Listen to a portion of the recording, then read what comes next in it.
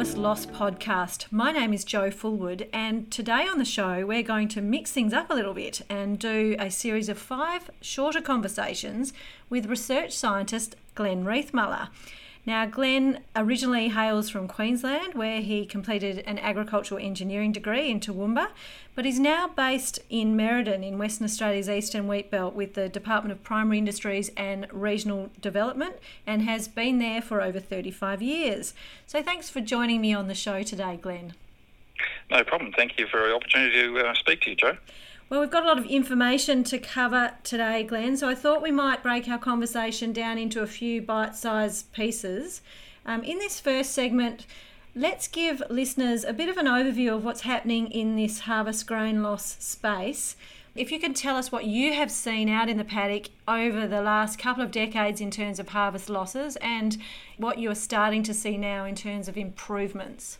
I guess the first thing is I'm always trying to reduce losses in everything we harvest out here. Now, a few years ago, one of our local vets here did a survey on what losses were out there for looking at what energy was needed for sheep.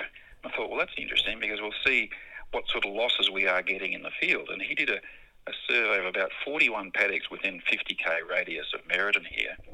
And I was surprised that the average loss was 2.7% in wheat, which was 61 kilos a hectare. And at today's price might be, say, $3.30 a tonne. Well, that's $20 a hectare in just losses on the ground, in cereal, in wheat. And so that adds up to a lot of money. And the interesting thing about that survey was that a lot of it was actually in free heads, not grain like you would say being blown out the back of the harvester. This was in full heads. So that made me think, well, maybe it's one of the problems is that right at the very front of the header, either that or it's pre-harvest losses as in weather damage. So you might have wind that breaks heads off or whatever. So really we can't work out which it was of that, but if it's not pre-harvest losses from weather, well, then it could be things like the reel and the front itself. So, yeah, that was surprising really that it was so high. But it was even higher in things like lupins.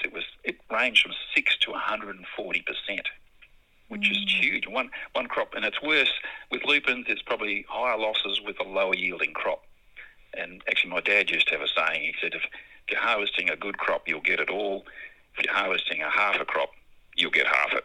And I think it's not quite that bad, but in the case of lupins, it probably is. Yeah, with a poor crop, this guy was only getting 300 kilos a hectare, and he was leaving 360 on the ground.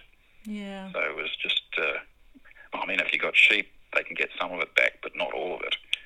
But lupins are a special case, I suppose, and we can talk about that later. Do you think growers are more aware of the issue of grain losses now that this conversation has been out in the industry for 12 months or 18 months? Have you seen improvements? Yep.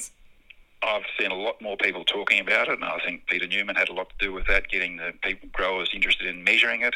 And then, once you measure it and you go, oh dear, this is losing a lot of money. So I think there's been a lot more interest in actually measuring it properly, and so you can make a decision on what you accept as your base loss. You don't really want to have zero losses because that could mean could be that you're driving really, really slow, which costing you more in your header. And some of these harvesters now are about $600 an hour to run. So if you're going to go more hours to get less losses, you might be worse off. So there's a bit of a compromise in there with the losses and the capacity that you want to harvest at. Okay, so you're an engineer. Let's talk about the harvester machine. I think what we'll do over the next series of podcasts with you is to go into that in a more finer detail. But could you give us an overview of what parts of the header might be adjusted to improve losses in the paddock? Okay, so I guess we could break this down into that. As far as the harvester goes, you have your front losses, which is your reel and your knife and the actual front itself, what sort of things we can do there. Then you've got the feeding system, how to get it across and up into the broad elevator and up into the harvester itself, and there's adjustments in there.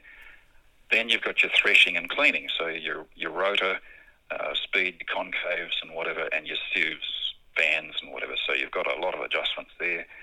And then, of course, the last thing is how to measure all these losses out the back. So that's the sort of things we're going to cover in this podcast. Thanks for that overview, Glenn. Well, tune in for episode 2 of my conversation with research scientist and agricultural engineer Glenn Riethmuller, when we'll discuss knife guards and how they can impact on harvest losses. Thanks for joining us today. This podcast has been brought to you by Primary Sales and is for information purposes only. Visit Primary Sales online at primarysales.com.au.